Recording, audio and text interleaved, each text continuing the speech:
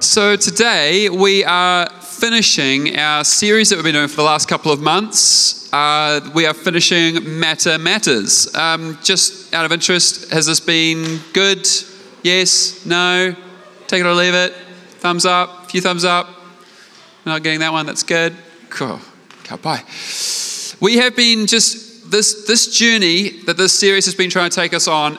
If I could just succinctly say it one last time before I hand over to our guest this morning, it's this. We have been trying to pursue what it is as a Christ follower to look at the material world around us, the materiality of life, through the lens of what a disciple is meant to see. And one of the things that we have been critiquing and asking a good question about is, where do we get this idea of this sort of Greek dualism of our spirit and our body being separated and divorced from each other? What about spirit and the world being divorced, not as in a pantheistic way where God is in creation, but as in God has blessed and made creation sacred? All sorts of things. Like, it's been quite a journey, and I hope that there's some little sound bites from the last several months that you're thinking about and ruminating on and thinking about it further.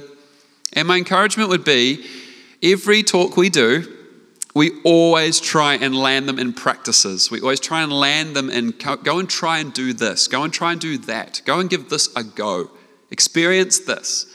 And my hope would be, let's not move on too quickly, but let's keep practicing the things that this series has called us to practice. Keep practicing those things of thinking about your food and your consumption, alcohol. Keep thinking about your way in which you are going about your physical life. Keep thinking about sexuality. Keep thinking about all of these things. Keep working with this. This is not just because we're finishing today, does it finish? We want to keep going in the conversation that the series has started us on. And so, in the pursuit of that, what I'm calling you to be is the title of today's talk. I'm calling you to be an earthy church. I'm calling you to be a church that doesn't disregard our moment in this space and time. And the phrase an earthy church, when I titled the talk for today that, comes from an idea from one of my heroes, Eugene Peterson. But today, we don't have Eugene Peterson, but we do have what I would class as probably one of the pretty second, next just off the rank, I reckon, options. This is my dear friend, and I would like to grow up to be like him in quite a few ways one day. But I think that he is an absolute gift, not only to us today, but a gift to the church of Aotearoa. His name is Johnny Rankin, and he is the Academic Dean of Vineyard College, New Zealand. And he is to sort of more of the academic and thinking deeply sort of side of things, such a gift in this moment of time. Now, Johnny is one of my friends. He was actually the best man at my wedding. He was my best man. We wore kilts together for a day. We've had some good adventures. We've gone on great road trips and had a lot of fun. But it's interesting. We're both sons of pastors. We're both sons of church planters. And today I have the joy of introducing you to him as not only one of my dear friends, but also a man of integrity, a man who's walking out this thing for himself with integrity and faithfulness. And so I want you to welcome Johnny Rankin. Johnny, can you come? Yeah? I'll pray for you. God, we thank you for the work that Johnny has put in, the mahi up to this point, and amongst a life with a young family and a busy workload. Thank you for his sacrifice, and thank you for the time he's given for us today. We honor it and we bless it. And God, would you now take what he's prepared, these words on a page and inscribed in his heart, and would you bring your spirit, bring the edge of your kingdom to this moment, we pray. Bring them to life. Wairoa tapu, you're welcome. Bless this man as he speaks and shares with us. We receive him as a guest, honor him as the gift he is today. In your name we pray. Amen. Thank you, Dan. Tēnā koutou katoa. It's good to be here. Yes, and that was, I don't know if I would ever back up that I'm anything like it. Eugene Peterson, I'm just an ordinary bloke. But anyway, it is a real honour to be here and to share on this topic. I've been I guess I'm a closet Central Vineyard fan. I've been listening to the podcast and, listening back to the past few sermons and just kind of blown away, actually, by the depth of the thinking that's going on in this community and the courage, too, to actually tackle some of these real significant cultural idols, I think, that around developing mature materiality. So to develop a mature materiality is really to push against a tide that would prefer that this church would remain materially immature and that we would be immature Christians. And to push against the tide is difficult, but you're in good company with Jesus, who pushed against the tide as well. So, well done. A little bit about me, in addition to being Eugene Peterson's right-hand man. I was, like Dan said, raised in a church-planting family, so much of my childhood was sort of spent moving around from church to church, or from church plant to church plant. And I've got, I suppose, early childhood memories of probably waking up, in the back of a building like this one, empty except for my parents talking to the last person before they left. And, family and church, for me, is always blurred together. It's blurred together to such an extent that I used to think every stranger really was like an uncle or an auntie. So I feel really at home in this environment, in the church environment. And I think I'm maybe not overly wounded by my experience of growing up in the church. My parents did their best to also to be present to us as kids. But I love the church. I'm also aware of its failings, of its weaknesses. But I truly believe it is the ark of salvation, as the Orthodox Church talks about it, or the idea that there's no such thing as Christianity outside the church. This is where it is. This is where it happens. I'm not sentimental about church, I guess, in that sense. The church, to use Eugene Peterson's...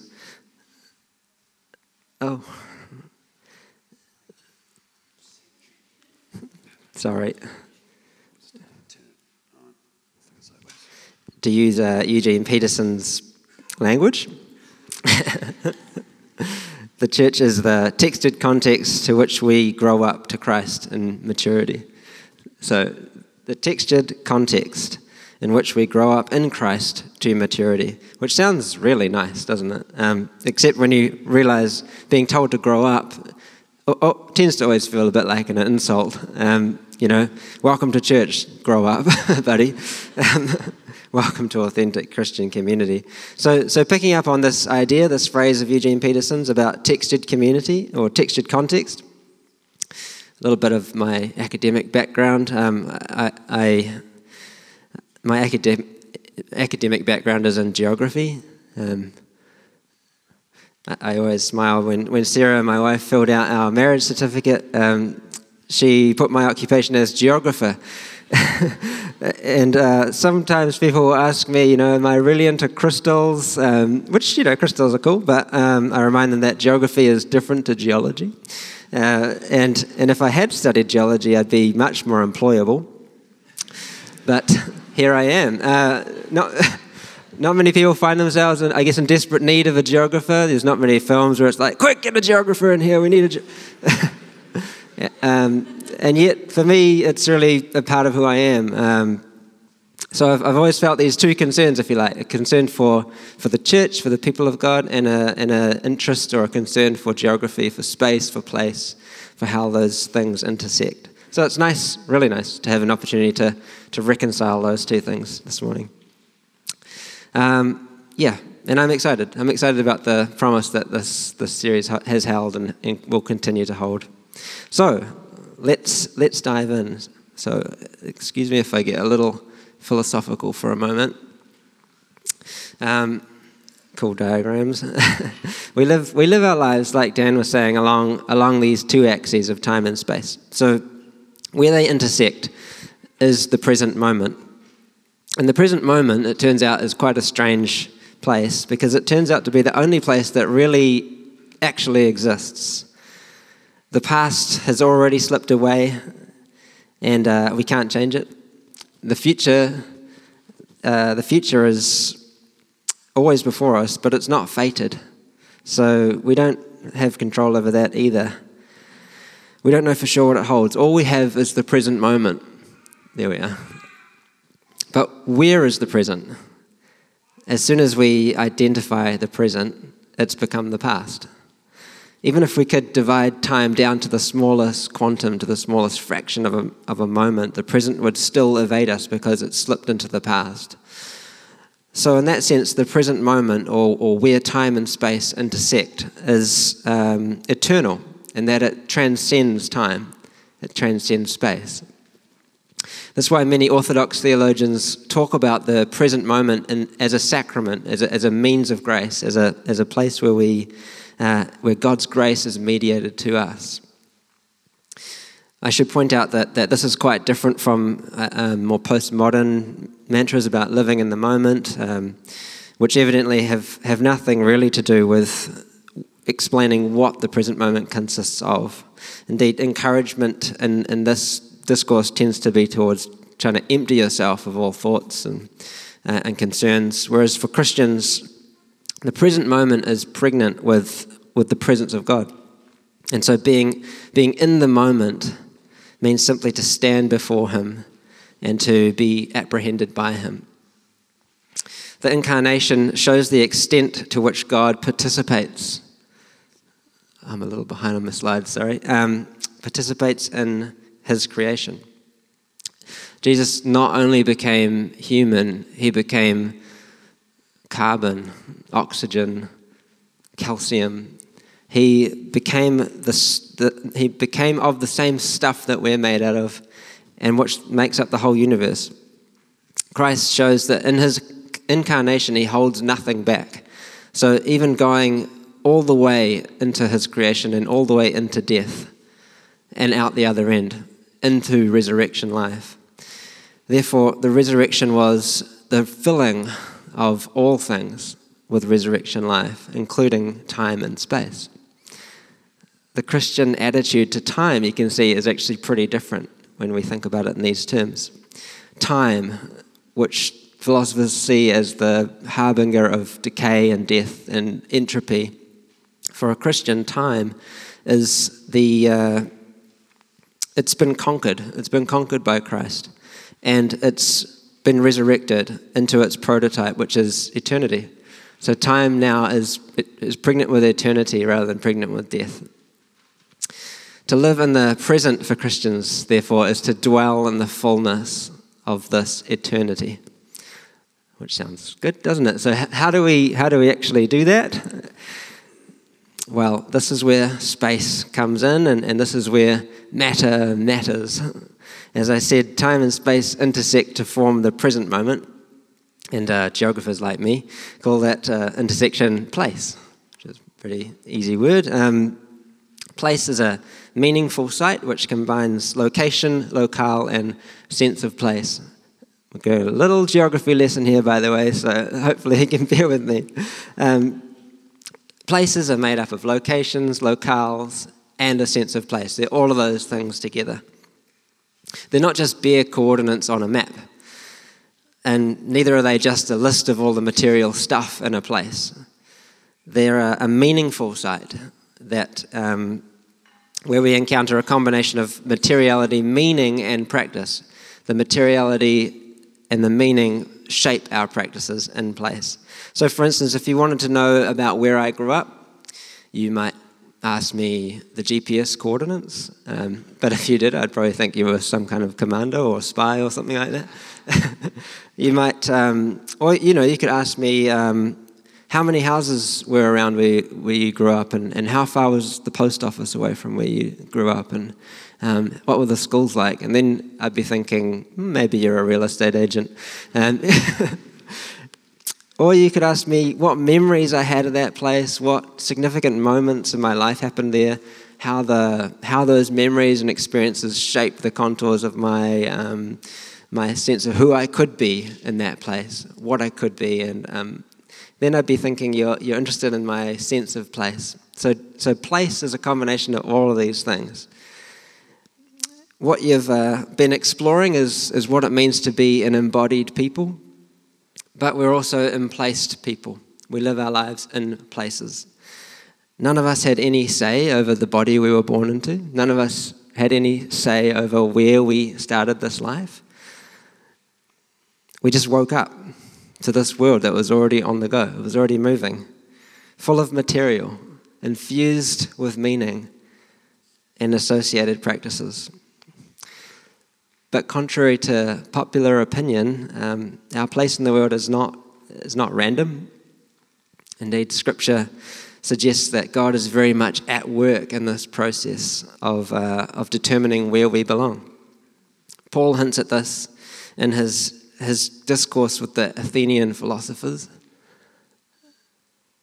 This is what he says to them. He says, "The God who made the world and everything in it, he who is Lord of heaven and earth, does not live in shrines made by human hands, nor is he served by human hands, as though he needed anything, since he himself gives all mortals life and breath in all things.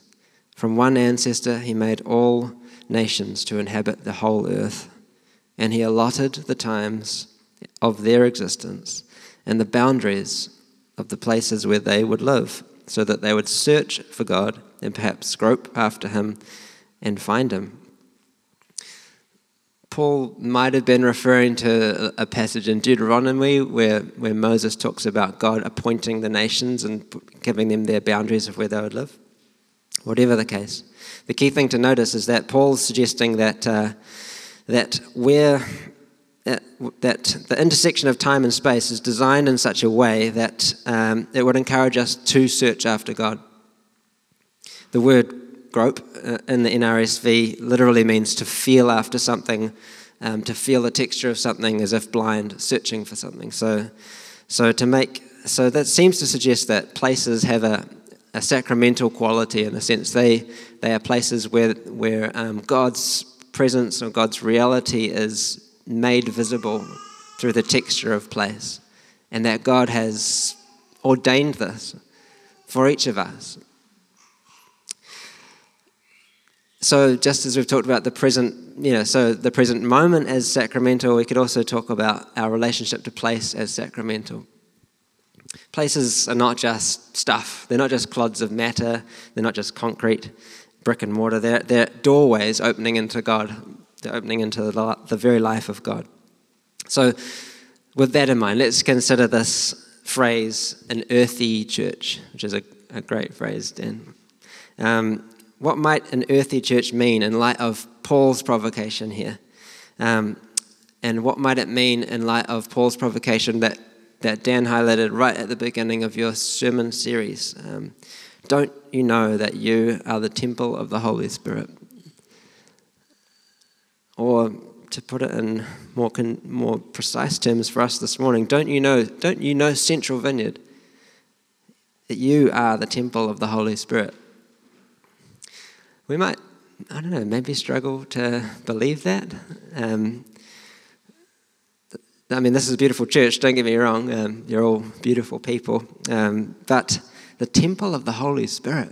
When we think about temples, I don't know about you, I think about incense and vaulted ceilings and, chants and bells. And I don't tend to think about Epsom Girls Grammar on a Sunday morning, But I think part of the problem for us is that our metaphors for church really let us down. We often seem to default to thinking about the church as sort of like a building, be it grand or be it humble, be it a bunker, be it a school hall. But it's a building with walls and a roof and a door, and the door separates what's inside from what's outside, and everything that's in that place is in church and everything that's out isn't. Or perhaps we have a slightly more integrated view of church. Maybe we think about church as being a bit more like a bag of marbles. So where we all come together on a Sunday and then we all roll out into our week and into our worlds, and which is a little bit better than I think the building metaphor, but still it's a bit weak really. I don't like to think of myself as a marble. I don't know about you. I think the problem is it's far too individualistic, right? What we need to see is that Central Vineyard is really the sum of all of these intersecting parts. It's intersecting relationships each person here brings, which are all strung together in an interconnected web of life. There is never a moment at which you are not Central Vineyard. There's never a moment at which you're not part of the body of believers. The church sits a bit like a complex lattice overlaying society, overlaying the city, and your individual salvation is bound up in the whole. Like I said, there's no Christianity outside the church. So your salvation is bound up in this body, the temple of the Holy Spirit. So an earthly church is neither an event, and it's not just a list of names. An earthly church, to quote Eugene Peterson again, is an appointed gathering of named people in particular places who practice a life of resurrection. And I think Dan would have given you that quote many, many times, but it's a good one. The temple of the Holy Spirit is this appointed gathering, this one, of these named people. And each of these people, each of you, this is the temple of the Holy Spirit. People who are living their lives awake to the reality of God, responsive to the God-ordained intersection of time and space that He has put together, and welcoming God's resurrection power into every moment and every place that God sends you. That may sound good. I think it sounds good. But again, what does it really look like in practical terms? Walter Brueggemann defines mature materiality as participation in, attentiveness to, and loyalty to place. He also suggests two questions ought to inform our thought and action around what it means to be an earthly church. And these are, where am I supposed to be? And how should I inhabit this place or that place? These questions should be read as both as individual questions and as collective questions. So in other words, where am I as a member of this body, as a member of Central Vineyard, supposed to be? And how should I, as a member of this body of Central Vineyard, inhabit that place? Going back to Paul's speech to the Athenians, mature materiality begins with an agreement that God has ordained certain times and certain places for us to inhabit. And this, maybe that sounds really obvious, I don't know, but it's highly countercultural, I'd say. We value hypermobility. We, in terms of our ability to quickly travel between places, but also in terms of our ability to quickly and imaginatively travel to different worlds, to lose ourselves in media. We value being elsewhere. No one wants to be trapped in place. No one likes it. There are so many great songs, about leaving home or about growing up and getting out of this town. So many great films. It's such a deeply valued part of our culture is to get away from here, wherever we are.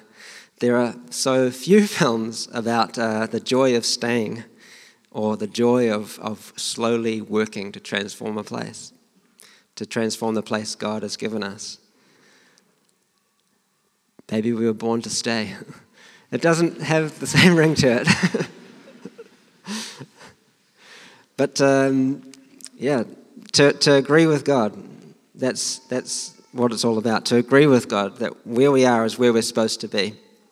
And that means rejecting that big cultural tide that we're in, which is to say, anywhere but here, anywhere but now. So mature materiality is about taking responsibility for the present moment instead of disappearing into grandiose dreams or anxious nightmares about the future, or disappearing into nostalgia or cringing recollections of the past. Mature materiality demands that we be here, right now, because that is where God has put us. It's about agreeing with the imaginative and material sufficiency of this moment, of our neighborhood, the local time and local place, which turns out to be cram-packed full of God's grace. Wendell Berry writes, "To preserve our places and to be at home in them, it is necessary to fill them with imagination, to imagine as well as see what is in them, not to fill them with the junk of fantasy and unconsciousness, for that is no more than the industrial economy would do, but to see them first clearly with the eyes and then to see them with the imagination in their sanctity as belonging to creation." This is to live in accordance with Scripture. It's to live in accordance with the world of the Bible, which was written exclusively almost by farmers and agrarian prophets who lived in the land, who were surrounded by animals. It's the world of the Bible is deeply immersed in place and deeply immersed in an appreciation and concern for the health of places, for the integrity of the land. And as we begin to discover the sacramental nature of places, of the places that God's put us, we can begin to form answers, I think, to the second of Brueggemann's questions. How should I, as a member of Central Vineyard, how should I inhabit this place? In a commoditized culture, the natural response to that question is to inhabit space as a user, as a consumer, as an extractor, as an exploiter. Get whatever you can out of a place and get out before it places any demands on you. This attitude really is what undergirds our whole national obsession with real estate, I think. It expresses this national obsession with acquiring place undergirds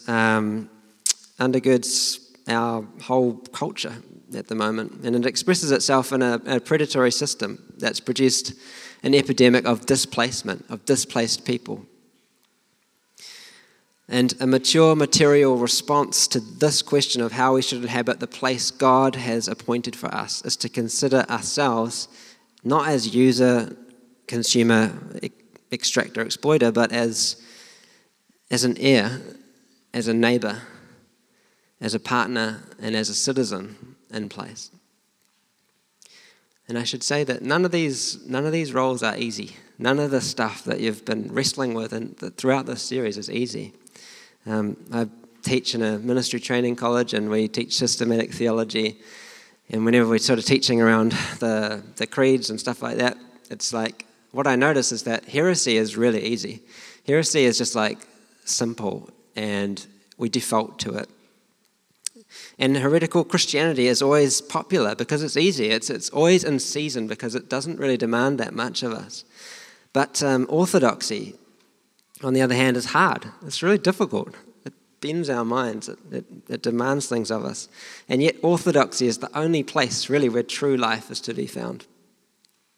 So we'll always default to consumer mentalities unless we challenge each other to grow into maturity and to surrender to the grace of the Holy Spirit. So this is not about putting in more effort. It's about partnering with what God's already doing in you.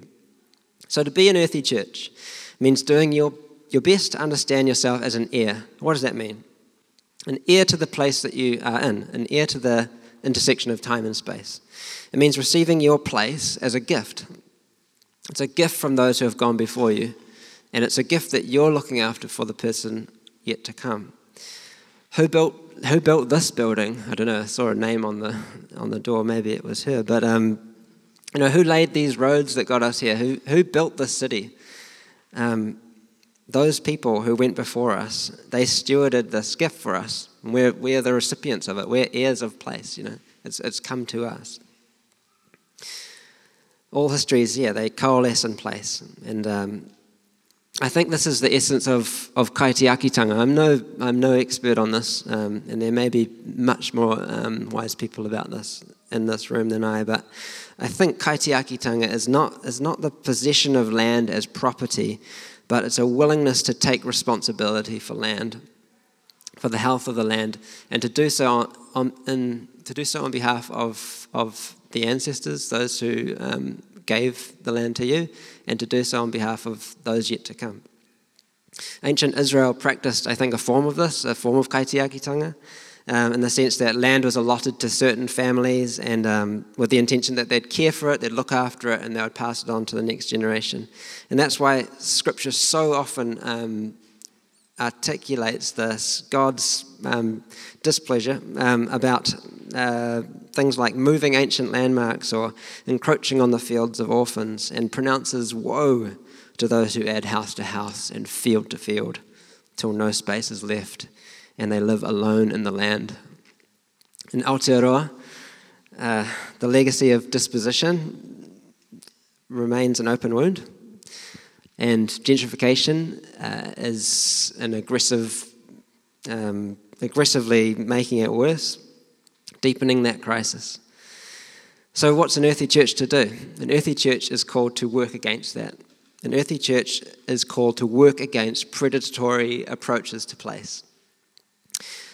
An earthy church is called to care for place, for the neighbourhood, with an eye for future generations. And not just our children, but our neighbours' children. An earthy church recognises place as a sacred inheritance. To be an earthy church means to occupy the role of neighbour. My wife Sarah, I'm not sure if she's in here, but we got really wonderful neighbours in Swanson. We have a great relationship. We swap veggies, and it's really easy, very wholesome and very nice.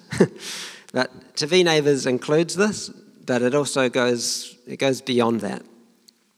It also goes, in our case, for recognising that the homeless guy at the train station is also a neighbour, and the pensioner who always waves at us out her window when we walk to the dairy, she's also a neighbour. And perhaps even the people who are moving into the new subdivisions up the road, they're neighbours too. The mandate to love your neighbour, Paul reckons, sums up the entire Torah. It's a category, neighbour is a category that's roomy enough for anyone to fit into it. And when we pray, let your kingdom come, let your will be done on earth as it is in heaven, why not challenge yourself to say, let your kingdom come in Sandringham, let your kingdom come in Ponsonby. What would it look like for the kingdom of God to come in Epsom? What would it look like for the kingdom of God to come in Blockhouse Bay? What would that look like? Begin to imagine that. Begin to pray that in specific terms about the places that God has put you. Being a neighbour means having a stake in the neighbourhood. It means it means belonging to the neighbourhood. And that's tricky, I think, for probably lots of people here are renters. It's really difficult to hold that identity when you're a renter. There's a real coming and going, and it's tempting to just disengage from place. It's tempting to treat place as something that you can just use, to slip back into that consumer mentality to place. When Sarah and I were renting in Herne Bay, we found it really difficult to connect with our neighbours. The first day we moved into the flat, we were putting all of our stuff in and out of our doors, and we got a knock at the door from our neighbour, and expecting hey, welcome to the neighbourhood. Instead we got, can you not slam your door? I was like, oh. And then the next day, our neighbour towed our car away. So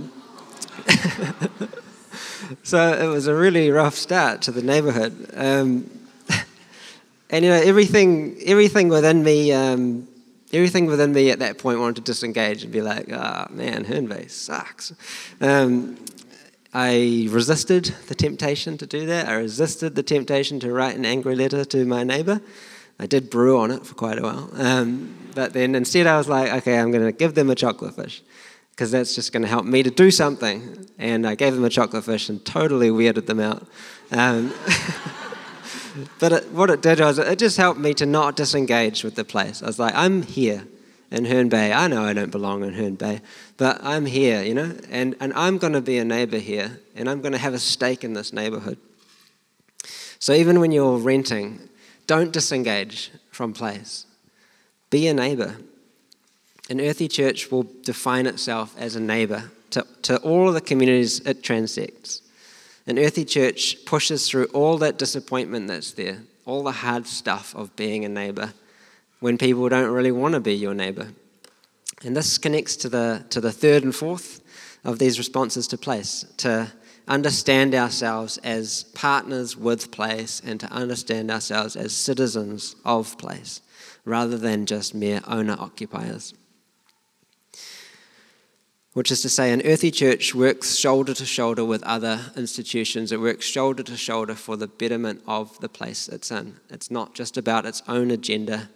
It's about advancing other people's agendas as well.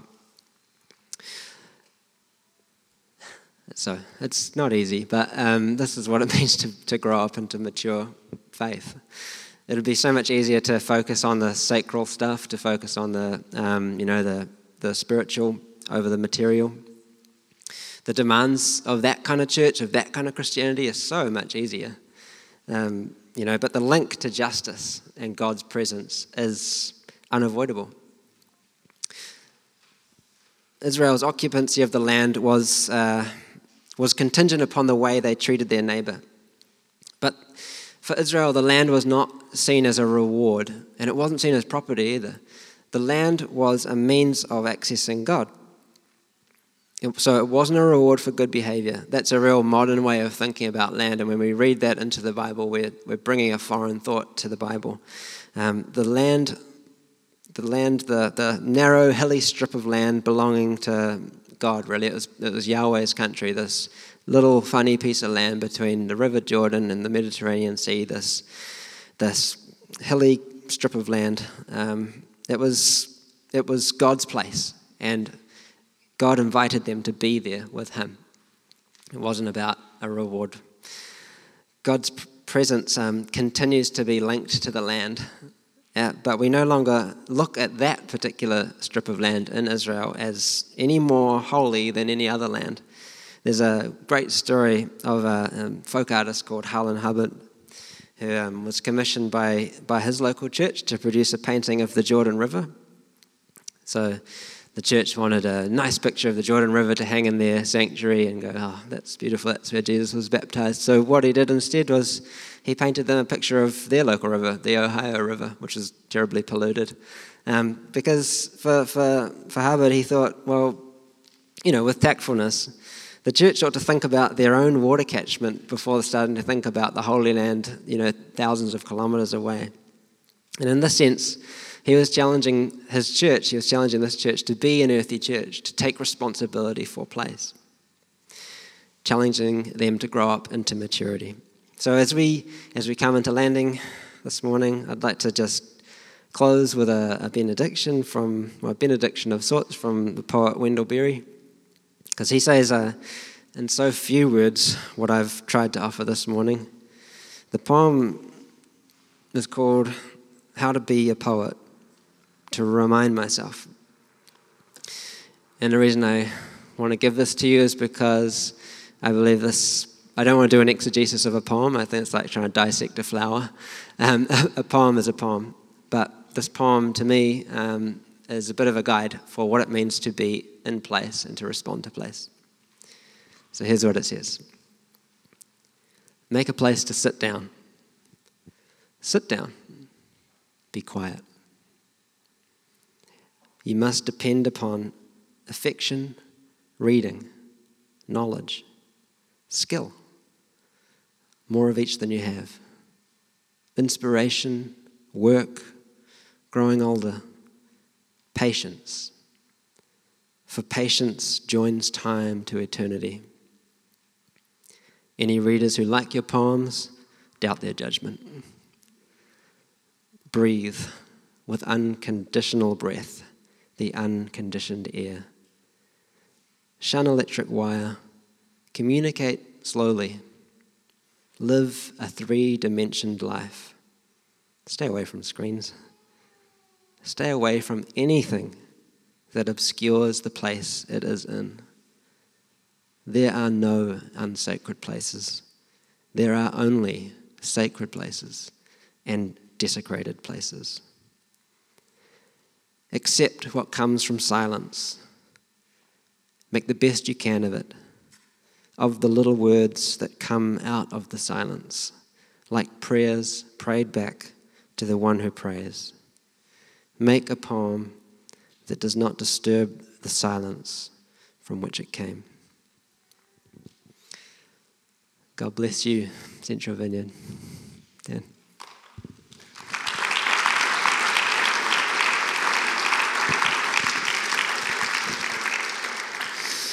Thank you, my friend. Thank you, Yehoah. I want to invite you to stand. We're going to finish this series by taking a moment just to pray and consider. If you are visiting today for the first time, there's on the table as you leave, there's a little series companion that we made, which has each of the weeks we've just been through as a bit of a space to consider a bit deeper. And would love you to help yourself to one of those. They're just a little bit of creation we made, a little physical thing. But as we stand and as we finish this gathering today, I do think the sentiment of what Johnny has brought and also just what the series has tried to hold us in is really important just to consider again. This time and this place matters to God and it matters to us. And we want to connect our hearts to that. I believe all good mission starts from here. I believe all good neighboring starts from here. The connection of this.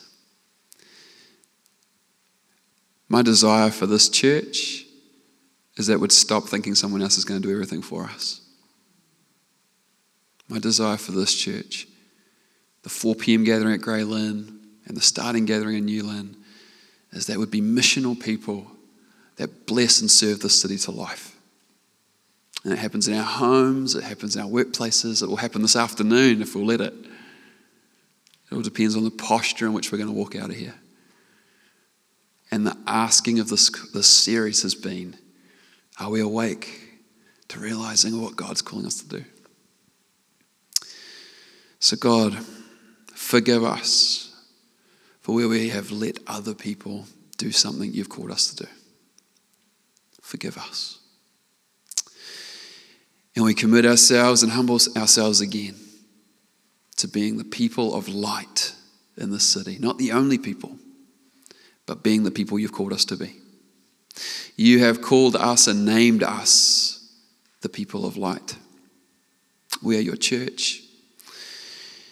And as such, you say that we are like a lampstand holding your light that shines into the city. And may we hold it well. May we hold it on mission. May we hold it in acts of justice. May we hold it as we consider the very physical world that we live in. May we hold it as we consider our news feed, as we think about the things we talk about with our work colleagues, or as we sit in the back of an Uber and we get taken around the city by an Uber driver. May we think about it as we handle our paycheck this week. May we think about it as we handle our diaries. May we consider what it is to be a person of the kingdom of God here, now, in this place.